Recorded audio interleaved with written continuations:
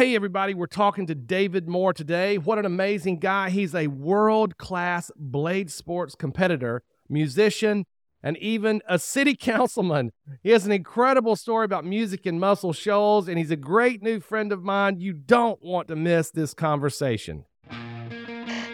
Welcome to The Last 10%. Your host, Dallas Burnett, dives into incredible conversations that will inspire you to finish well and finish strong. Listen as guests share their journeys and valuable advice on living in the last 10%. If you are a leader, a coach, a business owner, or someone looking to level up, you are in the right place. Remember, you can give 90% effort and make it a long way, but it's finding out how to unlock the last 10% that makes all the difference in your life, your relationships, and your work. Now, here's Dallas. Welcome to the last 10%. I am Dallas Burnett, sitting in my 1905 Koch brothers barber chair in Thrive Studios. But more importantly, we have a fantastic guest today, Mr. David Moore, a.k.a. Big Hand Dave. Welcome to the show, David. Hey, thanks. Glad to be here. There's certain guests that have reached out to us and we have on the show, others that we've reached out to get them on the show. But some of my favorite guests are ones that people just come up to me and they say, you have got to get this person on your show. This person has got to be on the last 10%. And I've had multiple people come up to me, family members come up to me, and they're like, you have got to get Big Hand Dave on your show. So I have been so excited. Let's jump right in. You live in a place that some in the music industry would like actually think of as like the Camelot of music, right? Where do you live in relation to music? I live in Muscle Shoals, Alabama, not too far from the airport. So I live in Muscle Shoals, Alabama, born and raised here. Growing up, I had no clue that Muscle Shoals was a music mecca. We listened to music. I love music. Mom put me in music lessons, piano lessons when I was 5 years old. I just love music. And, the radio stations here were amazing. I thought everywhere was like that. We had good music, but what I didn't realize until later on, way later, is that some of the studios here were playing some of the newly recorded music at the radio stations. So we would hear stuff and have heard it for months and love this song. And we would go visit family out of town or go visit some of mom and dad's friends, Florida or whatever. And this song come on. They're like, man, what do you think about this new song? And I'm like, new song? What are you talking about? This thing is old. We've been hearing that for months. It's pretty cool. They were releasing studio recordings at the radio station in Muscle Shoals. So they were recording new songs and seeing how it played on the radio. They were seeing how it played on the radio. A radio station, WLAY, would play a lot of the stuff. And the people from the studios and artists would sit out in their car after they took the tapes there, sit out in their car, and they would listen to it play on the radio just to see how it sounded. And I didn't know that till years later, just how much music, and you can walk down the streets here and see Marty Raven, lead singer Shenandoah. You can see Gary Baker, who has sang in a bunch of different bands. He wrote the song I Swear. You just run into all kind of people that are just people. And it's really cool because, you may see Walmart and Publix, and it's just like seeing a brother or seeing a family member say, hey, and just go on about your business. It's a really cool experience growing up in Muscle Shoals. I got to play music. Some of my music teachers, Andrew Lang, he's in Los Angeles now. He was my keyboard teacher, one of my last keyboard teachers, but he was one that really got me playing out in bands and really put me out there, and other than just reading sheet music. He actually played for Brian McKnight, and he's a great guy. Talk to him on Instagram and Facebook every now and then. But Andrew Lang's his name. Barry Billings, I got to learn guitar from him. He played and toured with Marie Osmond. He was in a band called the Shooters, which that was really cool. And we actually went to church together. When you look at Andrew and Barry, because I love your interest and love of music, and you've mentioned playing the keyboard, but you play multiple instruments. You were being taught at the feet of some real masters. What was it like when you look back on that experience of being trained musically by some really great musicians, Barry and Andrew? What do you remember about their experience? Was there anything different about what they impressed upon you than, say, the average music teacher? Yeah. I had no clue who they had played for when I was taking lessons. They were just super encouragers. And I think because they had played out, they had played on the big stage, that experience translated into the lessons. And they were able to teach more than just notes and numbers. And they were able, through just talking, they were able to teach gigs and teach kind of life experiences through playing out. And there's nothing that sticks out that I remember exactly, but I remember Andrew, I was playing keyboard. He was teaching me keyboard lessons and we was doing stuff, and I learned to play Skid Row's 18 in Life. And that's I don't know if anybody ever even remembers that song, but that's a song that kind of sticks out. And one major thing in playing music is song selection. And you really got to know your audience. And that's one thing, I guess the biggest thing that they impressed upon me is knowing your audience and being able to match music up with the audience and what fits with you. Because at that point in my life, that Skid Row, 18 in Life, that kind of hair band kind of stuff, that was what was going on. And that was what I was listening to. And Andrew took that and took my passion for music and what I was listening to and really built upon my passion of music. Now, if he would have said, hey, play this Mozart thing, it wouldn't have grown. He knew what fertilizer to put on my music to actually make it grow and to build it. And that's in with song selection. And that's what I was interested in, the songs and what I could do and building up into stuff that was harder and expanded. And Barry did the same thing. So that's that real life experience from a teacher is you can't buy that. There's just so much more than just teaching you notes. I think that a lot of people go into, especially if they have no background in music and the teachers, they've got a teacher that just is trained classically or whatever. Not that anything's wrong with that. It's just that when you get into it, there's so much more. It's like you were saying, there's so much more than just the notes. It's you're saying the gig experience and understanding your audience. And then really what I love about that is that he knew what you were into. He pushed you in that direction. It's almost like if you can cultivate that love and you can cultivate that and tap into that passion and drive, you just have a lot more energy to put into it, which is what it takes to learn and go through all the grind of learning a musical instrument in the early part. In the early stages, it's rough. And so at least you can be rough playing something that you really want to learn and you put that extra effort to it. And I think it keeps you from getting burnt out. I think a lot of young musicians, it's like you were saying, if he'd have pushed you into Mozart or something like that, you would have done it as long as you had to do it, and then you would have probably lost interest and burnt out and went somewhere else. And I think tapping into that, man, that's awesome. That's really good stuff. So you had a story you were telling me before the show about hanging out, and there was a Mexican restaurant, and some of the folks that were at that Mexican restaurant, Barry, your teacher, was there. Tell us the name of the restaurant and just paint the picture of who was there and what was going on there.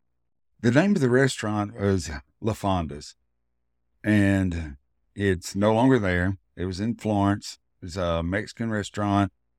It was like the music mecca at that time. A group played every Saturday night called Iguana Party.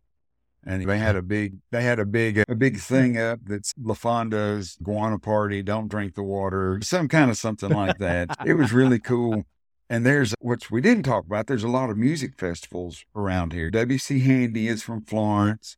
You got Muscle Shoals. Then Tuscumbia has the Helen Keller Fest. So there's some towns here. So there's 4 towns.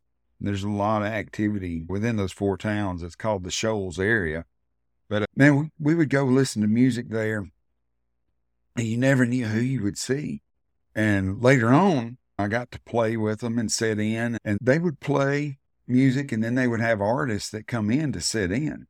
And some of them were students of Barry's, and some of them were musicians. I grew up, that's where I met Chris Tompkins, who he's a great songwriter, wrote Before He Cheats for Carrie Underwood, and a ton of other songs. Jason Isbell, Gary Nichols, formerly from the Steel Drivers. So all of those guys got to get up and play 1 or 2 songs. They're playing all these people are playing at this Mexican restaurant called La Fonda. Yes. All these people are playing. There was a band. That's insane. And like a core band was Barry Billings. Of course, he toured with Marie Osmond and wrote songs and done a lot of studio work and taught lessons and stuff. Then Danny Kirsch was a drummer. I think he played for Atlanta Rhythm Section. Then Joey is the bass player, and Mary was the singer. And then you had all these other components of musicians that just kind of filter in, and they would go up and play. You never knew what you would have. Will McFarland, who played with Bonnie Raitt, he showed up and played up there.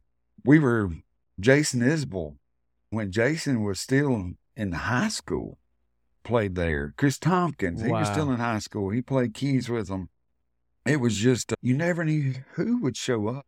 You're sitting in on some sessions with these people. You're playing with the band too. You're getting in on this as well. Yeah, just playing. Everybody's eating chips and salsa and enchiladas, and there's a back room. And it eventually got to where if you was going to sit there, you had to get there early. You had to be there early and get your food and eat. And I remember they had so many people came to this restaurant and just to listen to music, because you never knew who was going to be there. It was just it was a great thing.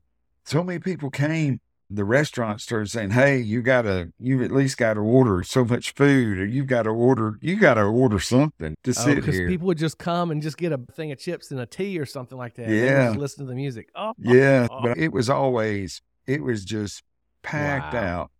So that's awesome. A lot of folks. That's awesome. A lot of folks. So you're in Muscle Shoals, the Camelot of music, and then you've got this La Fonda, which is like this kind of unknown to the rest of the world, great hub of amazing musicians that are coming through, songwriters and great players of music.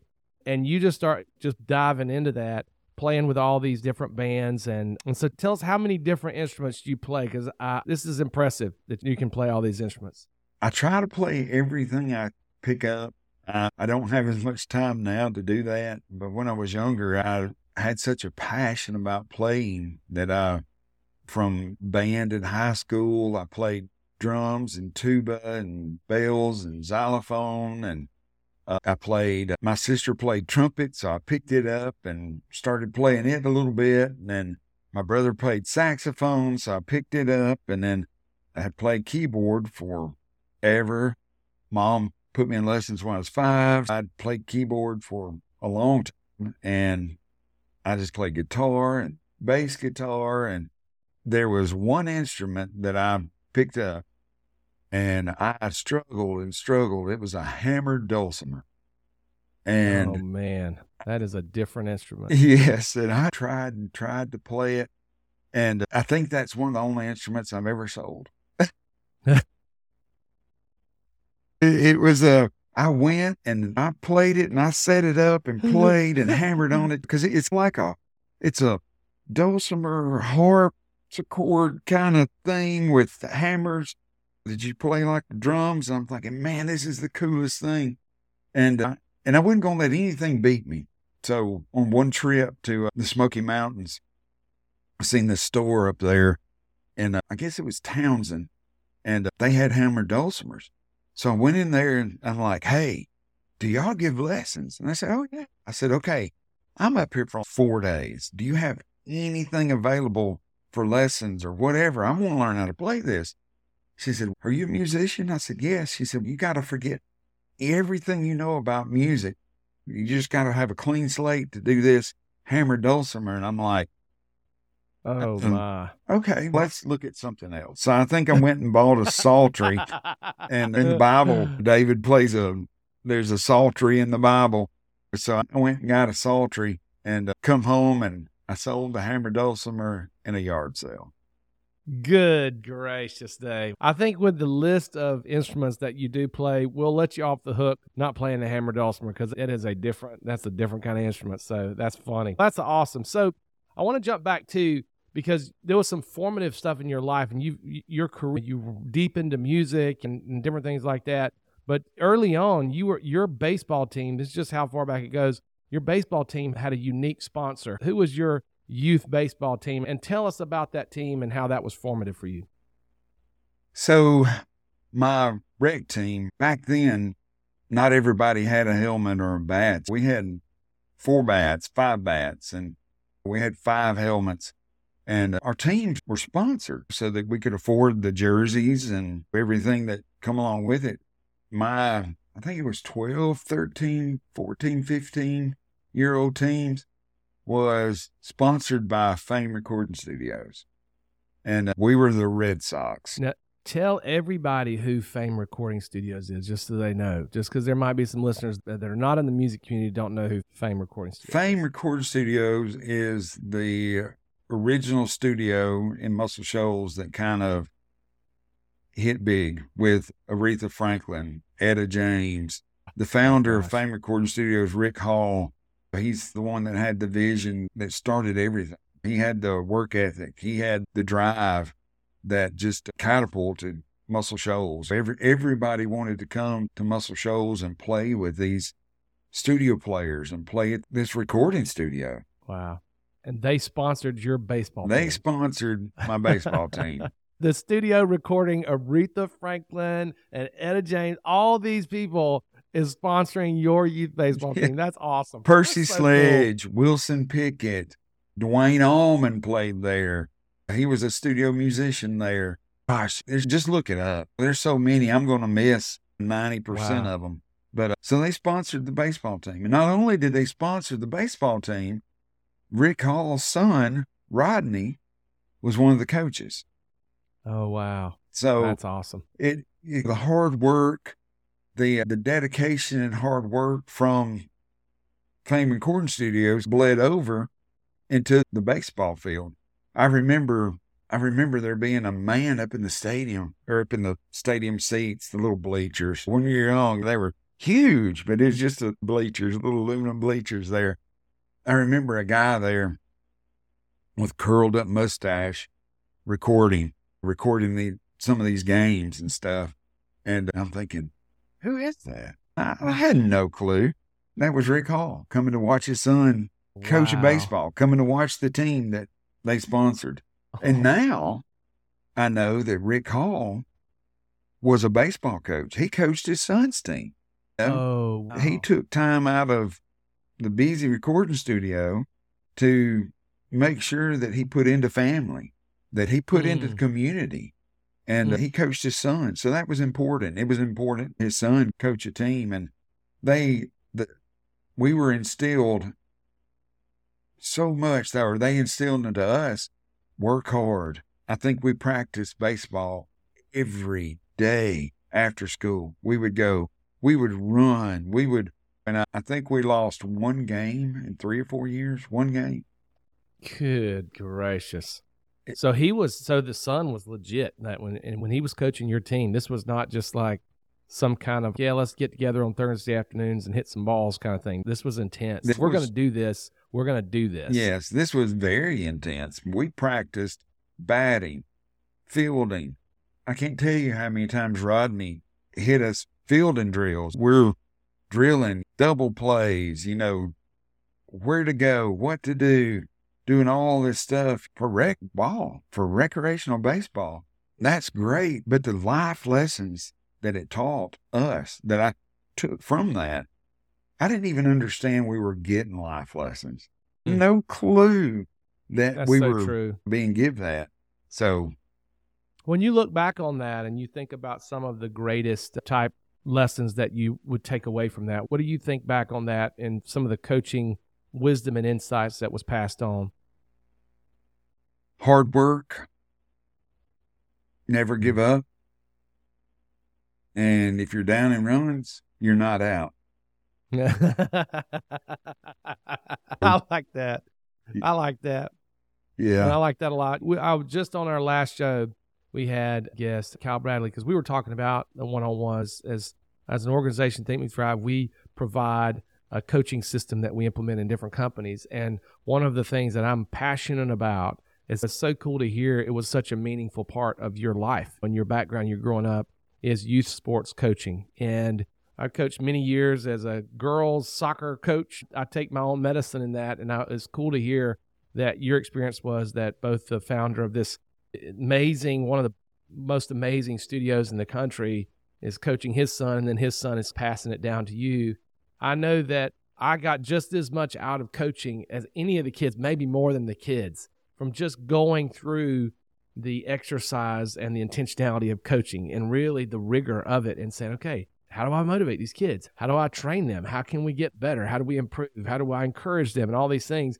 Then I took that back, and it was like me and Kyle were talking about it on the last episodes. We're taking that back into the workplace. And then I can take it, whether it's a music studio or engineering, technical services, or whatever the occupation, there's so much that I pulled out of that experience that I could take into leading teams at work that I just think is really valuable. So I'm glad to hear that the owner of the Fame Studios Fame Recording Studios was passionate about family and community and developing people. That's a great story. All right, so we've talked a little bit about your background, talked a little about your music interest and baseball and different things, but there's this new focus that you've had. It's made you quite prolific on social platforms and Barstool Sports and YouTube and things like that, TikTok even. So tell us about what in the world, because I mean, I don't even know, like when you say that you're a Blade Sports competitor, what does that even mean? What is a Blade Sports competitor? So Blade Sports is a nonprofit organization. They promote knives as tools. It's competitions that happen all over the United States and culminating in a national competition in April and then a world competition in the 1st of June. And it's where you take a knife, you either build it or you can use a knife from another builder. And the knives are choppers. They don't have a point to them. They're just flat on the end. There's certain specifications, and all this is on the website, www.bladesports.org. All this is on that website. You can find them on Facebook, Blade Sports International. But you just take this knife and you take it through extreme paces. The competition is timed, and you get points for individual cuts. So there may be 13 or 14 different cuts in this competition, anywhere from a 2x4 to a 2x6 to 2-inch free swinging manila rope, straws, packing tubes, shipping tubes, water bottles, you name it. There's nothing standard. There's something different on each course to cut. There may be tomatoes, there may be oranges, tennis balls, golf balls, rolling tennis balls and golf balls. So you're really taking this knife and you're putting it through extreme paces. You're cutting a tennis ball with it. You're cutting a golf ball. You're cutting an oak dowel. And then you cut paper. So you're basically showing how this knife holds under a heavy load, how it holds up under finesse cuts, and you're just going. So you get points for each individual cut, and then it's timed.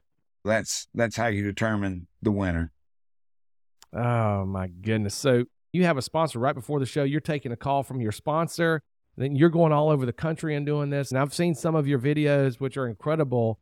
I'm blown away. There's no way I could cut through some of the stuff that you've cut. What's been some of the hardest things that they've asked you in these competitions to cut? Yeah, you mentioned my sponsors. I have an amazing set of sponsors. Pop's Knife Supplies. They sell knife supplies to the whole knife world and community. There's 4 owners, and they're all knife makers. Dirk Lutz, Alan Searles, Joey Berry, and Andy Roy. And they're amazing guys to sponsor. They allow me to do this. They allow me to go and play with knives and talk about life experiences and just share with people, just pour into people. They allow me to do that. So when you go around, you're not only traveling to compete, you're also being able to share your story about something that you've struggled with over the last few years. Tell everybody about that struggle. I never heard about it until I met you. So this is a very unique thing, but tell everybody about what you've had to struggle with as you've gone through this. So I've loved knives as growing up and stuff. And as far as the blade sports, I was at Blade Show in Atlanta, and my daughter saw this competition. I wasn't involved in it. And she said, "Hey, Dad, you can do this." So I did that competition, and later on, after I got into blade sports, I started having some joint issues and some different things, started having high blood pressure, carpal tunnel syndrome, just had a bunch of different issues starting. I learned that I was diagnosed with acromegaly. And that's where there's a tumor on your pituitary gland that produces too much growth hormone, which roundabout way give me my nickname, Big Hand Dave. Because my disease, they take old pictures and look and try to see facial changes and stuff throughout the years. And the best they can tell, my disease started sometime in my late 20s, early 30s. And I went undiagnosed for about 16 years. And it had got to the point to where it was really affecting me. My hands were growing and my feet were growing, and I had got wider shoulders and stuff, but I was working out and never really knew. I'd asked some doctors and some professionals, and they're like, "You're heavier and you're not going to stay the same size as high school and stuff." And so it was just blowed off. And anyway, it was diagnosed and found that I had that tumor. It was a pretty big blow. But I was able to kind of transition. And I try not to get discouraged. I try to transition and push myself. And I use blade sports as that focus. I use blade sports as the focus for me working out every day, going to the gym, even though my joints hurt, and even though I hurt and was in pain. I use that focus to do that, but to get better and to be in shape for the knife sports and for my sponsors and to be able to do all this. And it really has been an amazing godsend that I had something to focus on. We all have struggles, and we see those struggles, but we all don't always see our blessings. And to be able to try to use that blessing of blade sports and the sponsor and stuff to keep me focused to overcoming acromegaly, that has been a huge thing in my life. I've been able to be on a group, a panel, and work for a pharmaceutical company to give them insight. They were developing medication for acromegaly patients, and to give them insight on what it feels like and what you go through on a daily basis. In 2019, I had a surgery that removed the tumor, and my growth hormone levels come back down to normal. Oh, wonderful. But the symptoms and everything, I had 16 years of damage to joints. It causes organs to grow, heart to grow. It causes a lot of different things. I love how you pointed that out, though, because I think that's so encouraging. You said, okay, I've got this issue. You don't have the tumor removed and you're just having to deal with this. But I love how you positioned yourself to deal with it. If there's nothing you could do on that, there's some things that's just out of your control, right? For 16 years, you had no control over that. So regardless of, there was no medical diagnosis or anything, but with all these symptoms, you said, I'm going to pour myself into something I'm really passionate about and focus on. That's really good. That builds me up, that encourages me. And that's what I choose to focus on. And I think that's so important, because there's a lot of times at work, whether you're leading a team, whether you're leading an organization, or whether you're just leading yourself well, you've got to figure out a way to lead yourself first before you can lead others. And I love how you position that. We all go through struggles. We all go through trials. And one of the ways that you were able to essentially make it to the other side was just really choosing where you put focus on. And sometimes it's really hard to not to focus on the negative, right? So I love how you said, instead of just trying not to focus on the negative, it's don't push that red button. And everybody looks at the red button, pushes the red button. It's no, I'm literally going to put something else in my life that absolutely consumes me enough to where I don't have time to get distracted by this other thing. I think that's really healthy. I love that. It's a very healthy approach to it. So that's really good. That sound means it's time to take a break and hear a word from our sponsor. If you lead an organization or a team, one of the biggest challenges you face is developing your people. Think Move Thrive is here to help you on your journey. We've developed a coaching system that integrates into your team or organization to consistently develop your employees, build trust, gain valuable feedback, and increase accountability. Leadership retreats and summits are great. We even build those custom for our clients, but they're only part of the solution because they lack consistency. Our one-on-one coaching app is the missing piece in your employee development program. We help new leaders get to know their teams, we help technical managers be more relational, and we help ensure that your relational rock stars stay organized. We developed the system for a client, and it was so successful, we created the app to help more organizations develop their people, build trust, engagement, and you guessed it, performance. For more information, go to thinkmovethrive.com to learn more about the one-on-one coaching system and start developing your team today. Back to the show. Very good. Let's talk a little bit about how you got into it, because I love the story you were telling me before the show about how it actually came to be, because you told about your daughter kind of seeing this kind of event and she's, hey, Dad, I think you can do this. And then you were like, okay, I got to figure out how I'm going to do this. So there's a knife show every year called Blade Show. It's in Atlanta. It's the largest knife show in the world. It's overwhelming how many knives. And I told my wife I wanted to go. So we went a couple of years without the kids. And one year my daughter went. And we went to all these knives and everything. But we always go to the knives, and my daughter and wife and stuff went. And the last day, we always left a little early and let them go shopping in Atlanta. And so they would have something to do too. Because I know they're not near as excited about knives as I am. I realize that, and I appreciate that. And I appreciate the fact that they want to go with me and be with me while I'm doing this. And I'd love to go shopping with them afterwards. And it's just a give and take kind of thing. So we were leaving Blade Show the first year my daughter went, and we was about to walking out the door, and there was this competition going on, and a lot of people outside cutting stuff and this, that, and the other. And of course, we'd been 2 days of nothing but knives all day for 2 days. So we're getting in the car. We'd actually got into the car, and my daughter said, Dad, I really wanted to see that, what they were doing. And I told my wife, I said, we won't be back here for a year, so I'll just take up there and we'll watch one or two before we leave. So my wife stayed in the car. So me and my daughter went up, and I think we watched three people compete. And I'm like, oh, cool. She turned to me after the first one. She said, Dad, you can do this. And I'm like, that's pretty cool. So we left. We went shopping. That kind of planted the seed that had that encouragement from my daughter saying, Dad, you can do this. You can beat them.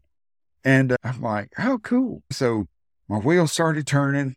So we got back home, and I got online, and I looked up the sport and everything. You had to be certified cutter. You had to go through this class. It's about a day class in order for safety training and training how to be a cutter.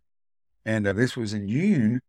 And I seen where at the end of June or 1st of July that there was going to be a class. The very first class after Blade Show was in Waxahachie, Texas. So first thing I did, I Googled Waxahachie, Texas. And it's 10.5 hours. I'm like, oh my goodness. So I'm thinking, that is a long way. There's no way that I will ever convince my wife. I could probably go by myself, but I'd like to take my family with me. There's no way I'd ever, that would not be fun for her. Then while I was on Google Maps, I pulled out a little bit and I seen Waco. I'm like, oh, Waco, Texas. Light bulb went off. I'm like, she loves Chip and Joanna Gaines. So immediately, I'm pretty sure wherever I was at, I dropped what I was doing. I run. I said, hey, baby, would you like to go see Chip and Joanna Gaines and the Silos in Waco, Texas in July? And she's like, what? Yes. And she got excited. So and then I told her, oh, by the way, you'll have to drive you and the kids there. I'm going to be at a knife training. And she's, oh, okay, cool. Here we go. We packed up the van like the Clampetts heading out to Texas. Sure. And here we go, out to Texas and do this knife training. And they go to see the Silos and stuff. So it was a win-win all the way around. I think you're just continuing to cycle through that insight that your old music school teacher gave of knowing your audience, right? So you really played that one well because you knew your audience well. You look at it, you're like, there's no way I'm going with my family to Texas. Wait a minute. I see Waco on the map. Let's see if we can make this work. So I love that, man. I love that. That's so good. That's such a good story. And here's the amazing thing for our listeners. He's been very humble, but you went in your first year competing after that course. You actually made it to the world competition in the first year and ended up placing 5th in the world. So you're one of the top knife cutters in the world. And it's an amazing feat. And then you did that in such a short period of time. I guess we need to give your daughter kudos too, because she saw something pretty on and she has a pretty good eye for talent. She might need to be a recruiter or something like that, because that's pretty amazing. Blade sports. When I got into blade sports, started doing this, my first competition there at Waxahachie, I placed first in the rookie division. And I'm like, man, I was hooked. It's just caught a fish. I was hooked. It was fun. It's a minute of just craziness cutting with a knife that I drove 10.5 hours to compete for 1 minute. Good. Great. But it was so much fun. Then that first year I went to competitions and I went to nationals and I placed 3rd overall, not just in the rookie division, but 3rd overall in nationals, and was able to go to the world competition. And it had there where I placed 5th. And it's been a fun ride with some amazing people. You've been all over the U.S. You've been on Barstool Sports. You got some things, some content on there, and also on a reality TV show. What reality TV show were you on as a knife cutter? I've put in to be on Forged in Fire a couple of times and Knife or Death. And I got a call from an Australian lady. And she said, hey, would you be interested in being on the reality show, the Hamish and Andy show? And I'm thinking, what? And I'm thinking, yeah, that would be awesome. So anyway, they set up the flights and everything, and I went with a bunch of cutters, but it was filmed. And here I'm thinking, I'm going to Australia. I'm thinking, right. Yes, I will do whatever to go check out Australia, free trip. But it was filmed as a special type reality show for the Hamish and Andy show, and it was filmed in Waxahachie, south of Dallas, Texas. Oh. And the name of it was like Walkabout or a Gap Year or something like that, where they actually toured the United States, finding different things to do in the United States. So I didn't get to go to Australia, but I got to compete against Hamish. And he did the competition, and so I got to be the heel, which that's the bad guy. I got to say, right. I'm not going to let him win. I'm going to take him out on this course. And it was a fun thing to do. It was about 13 hours of taping for about 30, 45-minute show. Good, It was crazy, and it was aired in Australia, and I don't think it was ever even aired in the United States. So, oh my gosh! So you've probably got fans in Australia that you haven't even met. Yeah, it was a fun experience. I did ask them to try Vegemite, but they had to eat it all before they come there, so I didn't get to eat that. Oh, that's hilarious. I love that. That's so funny. Yeah, Vegemite sandwich. That's good stuff. So I totally get the nickname because your hands are, I mean, they're just massive. In my mind, I'm thinking this is how you pivoted that condition to this blade cutting sport. And now you've taken this condition that, was made it hard on you. Now you've turned it into something great. But then we were talking, you're like, it's actually not necessarily that's the case. So the specifications, there's actual specifications for the knife. The knife can't be any longer than 15 inches long overall, maximum of a 10-inch blade, and which means most people have a 5-inch handle. For me, 5-inch handle really just doesn't work. So my blade is 9 to 9.5 inches long with a 5.5 or over handle, so it actually gives me a little bit smaller blade than the normal. It makes it harder for you because you have less blade to cut, and still you're competing as one of the top blade sports competitors in the world. That's just incredible. I love that. You have a variety of interests, I feel like, and we haven't even got into, like, you're a city councilman in Muscle Shoals. So you're in like politics, you do politics, you've played with all these great musicians, you've played about every instrument there is to play, and now you're a world-class blade. So you've been, I guess what's very interesting and fascinating, and I hope that the listeners are picking this up, is that what you've done, you've been at a very high level in a variety of areas. Even going back to youth sports, you were on a team that didn't lose for multiple years. You lost one game. And then you go into music and you're playing with elite musicians and some very talented people. And then you just decide to get into blade sports and you just fit it like a hand in a glove. And it's like immediately you go from nothing to top competitor, one of the top in the world. I guess my question is, how would you explain your ability to be successful in multiple different genres or multiple different areas that are completely unrelated? I think it's drive. I think it's life lessons that I learned from my parents, from coaches in my life, from teachers. I think you need to find what you're passionate about, what you want to do. So what? You may not be good at it. Don't find just what you're good at, but find what you're passionate about, and then do what it takes to be good at it. You've got to be willing to do what the other person isn't. You've got to be willing to practice as far as baseball every day, after school, there. As far as music, you've got to practice every day and not just a set time. I know a lot of when I was younger growing up, and I really didn't enjoy, I enjoyed music, but I didn't enjoy the practice part of it. Mom would set a timer for 30 minutes and I would sit there and I would listen for that timer to beat.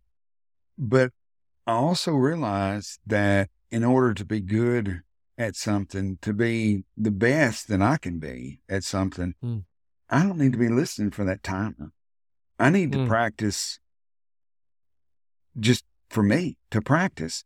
And when that, for me, when that kind of become a reality, then I would sit down and I would have to set an alarm to tell me to quit. An hour later or 2 hours later, I have something that I'd planned to do. So instead of setting a timer, I'd have to set an alarm to remind me that, hey, you've actually got something else you need to do. And the same thing with blade sports. I get out and practice. I sharpen my knife. I practice sharpening knives, honing those skills. Iron sharpens iron, and you just keep pressing forward. That's one thing with acromegaly. I really, really push, because there's days that when joints are hurting and when it's just pain and your hands are drawn up. There's days that I can't hold a knife. There's days where it just hurts, but just working through that. And it just really gives me a goal, to work through that and to do, because my sponsors are amazing and I want to do good for them and I want to promote them because they promote me. It's just that drive, having that drive, finding the thing that drives you, and then finding your audience, finding your song, the song that you sing best, the genre that you sing best, finding your place. That's a huge, huge thing, Man, I hope people were taking notes when you just went on that montage, because that was fantastic stuff. That was worth the whole episode right there. I love the mental picture that you dropped when you said, my mom set a timer, and then at some point it clicked, and then you started playing and said, I had to set an alarm not to tell me that I had to go for this long, but actually tell me when to quit. That, I feel like, is when you've made the mental shift that you're talking about, and you found what you would call, you find that drive, you find that inspiration, you've latched onto some idea that you realize that this is what I'm enjoying, it's what I want to do. And it moves it from something I have to do to something I love or want to do. I love that. So if you're listening to the last 10%, you need to be asking yourself a question right now. And that is, what are things in your life that you're actively, intentionally engaging in that you would actually have to set an alarm to stop doing when you get involved in it? Because it's just so good that you can't put it down unless you're reminded. I think that's fantastic. When you talk about your story, some of the things that stand out to me is that you were surrounded early on with inspiring people. And you talked about the head coach of your baseball team being very inspiring. He was very driven. He helped the team be very driven and focused and intentional about their time. And you had good mentors and coaches. You talked about the incredible musicians that were your teachers early on. And they were inspiring people as well. They were teaching you about gigs, and it was more than just notes on a page. And you talked about having intentional practice that you're constantly refining and honing. And that was that setting alarm versus setting a timer. And you were goal-oriented. You obviously said, hey, this is what I want to do. And you set some of these things, especially with the blade sports, you just put that out. And then just finding that drive. You've made so many great references to being passionate about something and letting that interest and passion fuel your practice and fuel the discipline of the practice. So people talk about discipline, and I think with music it's easy to see. I think it's actually really easy to see with music, because it's like we were going back before. If you have to exercise discipline, it's like your mom setting the timer, right? And so you're only going to exercise absolute minimum amount. If I have to exercise self-discipline every single time I pick up the instrument, then I'm going to say, okay, Mom, 30 minutes, set the timer, let's go. And I'm going to force myself to do that. But the well of self-discipline that we all have is not deep enough to accomplish something great like that. It has to be greater. It has to be more. And I think that's when you say you tap into that drive. Yes, you have to have discipline, but it's not exercising it in the same way, because you were saying I had to have discipline to set an alarm so I'd stop. So yes, you still have to have discipline to pick up the instrument. You still have to get started and stuff, but letting that run is so much better. I love that. And then I love the idea that you said of finding your song. Whether you coach youth league or whether you're coaching and leading, we call them a leader or manager, a business owner. If you lead a church or a nonprofit, we call you a leader coach, because we believe at the last 10%, Think Move Thrive, that you are responsible for doing your part to help those that you serve, those that you coach, those that you lead, find their song. That's what we talk about it in business. We'll say things like, you need to get the right people on the bus and then get them in the right seat. Well, what does that mean? It means helping people find the song, their song. Where do they fit in the big picture, in the work? Where does their work line up with their passions and interests? And so you have an interest and a responsibility as a coach in doing that. So I just feel like this has been fantastic. I really appreciate you sharing your story with us today. I just love it. I'm very thankful that you've had success getting that tumor removed and you're recovering from that, and or I should say it's in remission. You did mention that there was a charity that you would like to talk a little bit about, so I'd love to give you a chance to talk about CASA. Actually, too, the acromegaly community, if anybody has acromegaly, there's an awesome community on Facebook that you can get into that really will help you navigate through that, because that's a hard thing to do on your own. And there's a lot of awesome cheerleaders in that community that have the same issues and can help cut through the fog and help you there. Another thing that I'm very passionate about is the organization CASA, which stands for Court Appointed Special Advocates. I have 7 grandkids, and 5 of them are adopted, and they all come from foster homes. And they all had a court-appointed special advocate. That's a volunteer worker that takes their time and goes through training on their own from a national organization that has local organizations. And that worker stays and fights with the kid. DHR workers kind of change in and out, court attorneys and judges, and that stuff kind of changes in and out. But that's the one standard will be that worker through the beginning to the end of that case, whether they get placed back with their family or they go into adoption or whatever happens.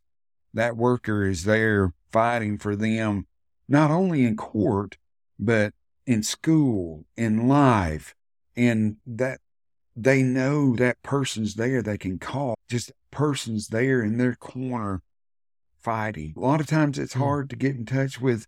If that kid had a guardian ad litem lawyer, it may be hard to get in touch. That CASA worker is just a phone call away, or in seeing the kid in its environment. So that's a huge organization that helps kids that are in some tough times. So that's something very near and dear to my heart. That's awesome. And we'll put links to these organizations on the show notes of this episode. So if you're interested in the community that can help support you if you have acromegaly, then we'll put a link to that. And also the CASA will also put a link to that.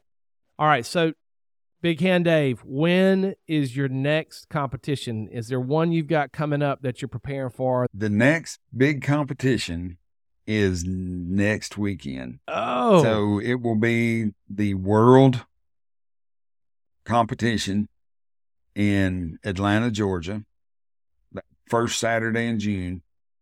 Okay. And there will be 10 cutters present, all competing for the world championship. That's awesome. That's exciting. Are we ready? Have you feel like your training is going well? Where are we at in the training? You feeling good? I feel like the training is going well. I do a lot of research. I try to pour that passion into training and train smarter.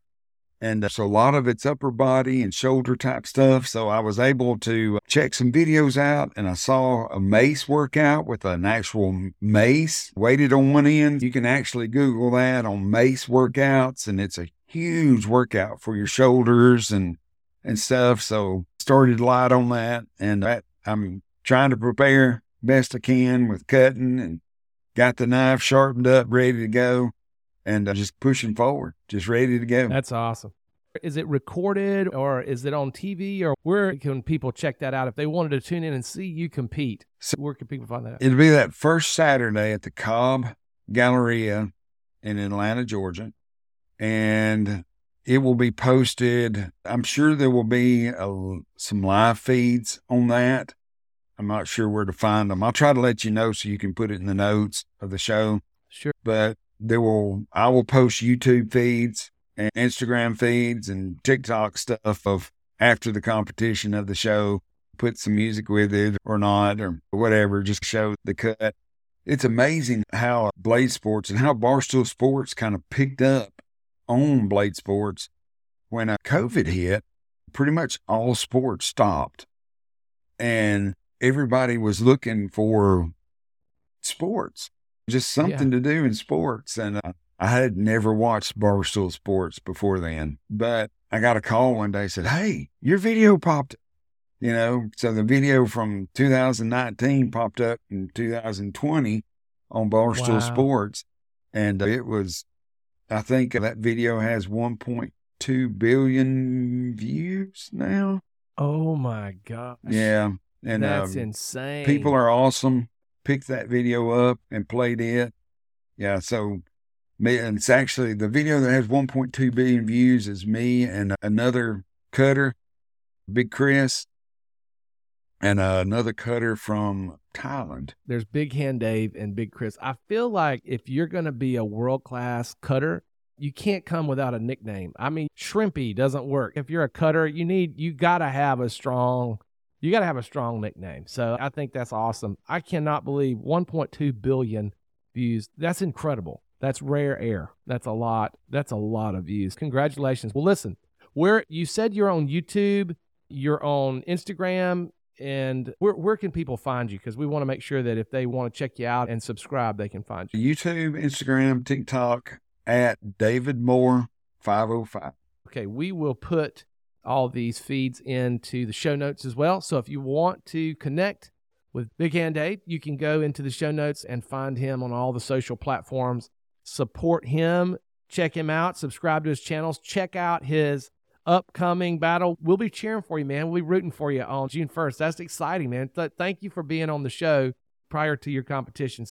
Okay, we always ask the guests if there's anybody that they would like to hear on the last 10%. So is there anybody you'd like to hear on the last 10%? I'd like to hear my mom. Okay, I love it. Yeah, she's an amazing woman. She has the same drive as me. She has started a nonprofit group called Master Crafters, and it's a group of ladies that get together once a week and they sew for missions. Oh. They sew anything from dresses to t-shirts to blankets to they do the little gowns for the stillborn babies and donate them to the hospital so they can give them to the parents. Right. Salvation dolls. They do dolls to put into the back of police cars in case there's a kid. Oh, wow. They do a That's huge awesome. ministry through sewing. But mom has always had that drive, and seeing her and her drive has inspired me throughout the years. And I would love to hear her on this podcast. To hear her on the show. All right. Well, I think that sometimes I'll have to go and find people or get connections to link up with certain people. But I think we've got a good connection to see if we can reach out to your mom to get her on the show. So that might work just great. It sounds like she's an amazing woman.